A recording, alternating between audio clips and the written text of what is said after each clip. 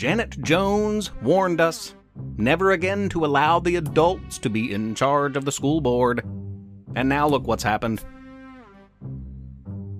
And a poem about a butterfly. This week's episode comes with homework, too, but don't let that scare you away. Stay tuned. Professor Theo's Mystery Lab. I'm Professor Theo. Welcome to the lab. I'm broadcasting from the campus of Splendid University. The wondrous, lovely, supernatural, super weird little town of Splendid, West Virginia. Home to some of the best parks and libraries in all the land. Such amazing places. In many ways, the recreational and artistic and educational heart and soul of any community are its parks and libraries. And so, of course, that's what the school board is coming for. But don't say Janet Jones didn't warn us. Longtime listeners of this show will remember when Janet Jones led a revolt of school kids as they took over the school board, locked out the adults, and rewrote the rules. They've been in charge for a year and a half now. You can hear that episode. It was published in March of 2022, I believe. Episode 157, maybe? Well, things have been going along quite well ever since. But now, unfortunately, the adults are in charge again.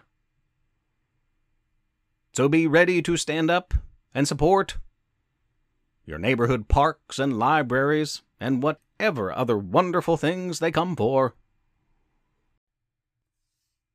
Did you know that the monarch is the official butterfly of West Virginia? The viceroy is Kentucky's official butterfly. It's like a monarch in color, although usually much smaller.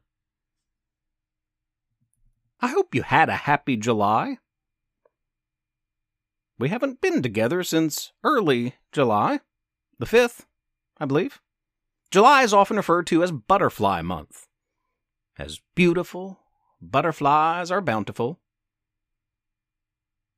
I have an assignment this week. Young listeners, go outside, find a spot to plop down, and for a few minutes, do nothing but observe the world around. Then, take a pen to paper and write about what you see, hear, smell, feel, taste. Any of the senses. Or maybe there's something that grabs your eye. Write about that one thing. Or draw it, paint it, maybe sculpt it out of clay. Write a song about it. Or imitate it and dance. The imaginative possibilities are endless. I did this and I wrote about a butterfly. And the result is a 24-line poem that I envision as a 24-page picture book. As I read it, I try to imagine what the illustrations on each page would look like. Perhaps you'd even like to draw or paint an illustration inspired by one of these lines. Or maybe just enjoy it for what it is, and nothing more. This week's bedtime story. A poem about a butterfly. I knew I was something else all along. I didn't feel like a caterpillar. I looked like one. Same as my caterpillar friends, I was a long worm-like insect with a head, thorax, and abdomen. 2 antennae protruded from my head.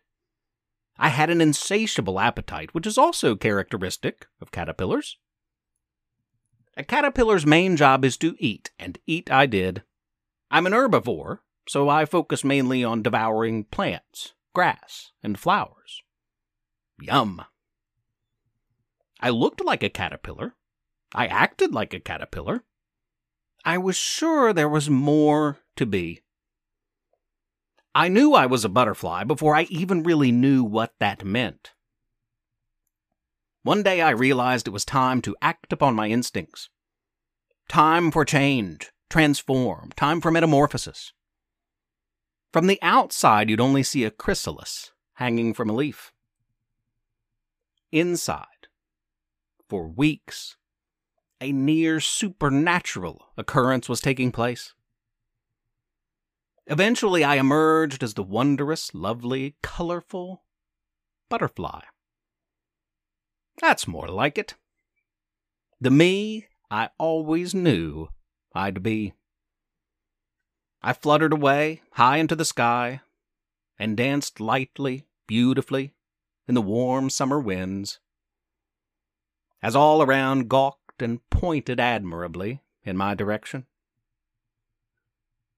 The end, listeners. Don't forget to do your homework.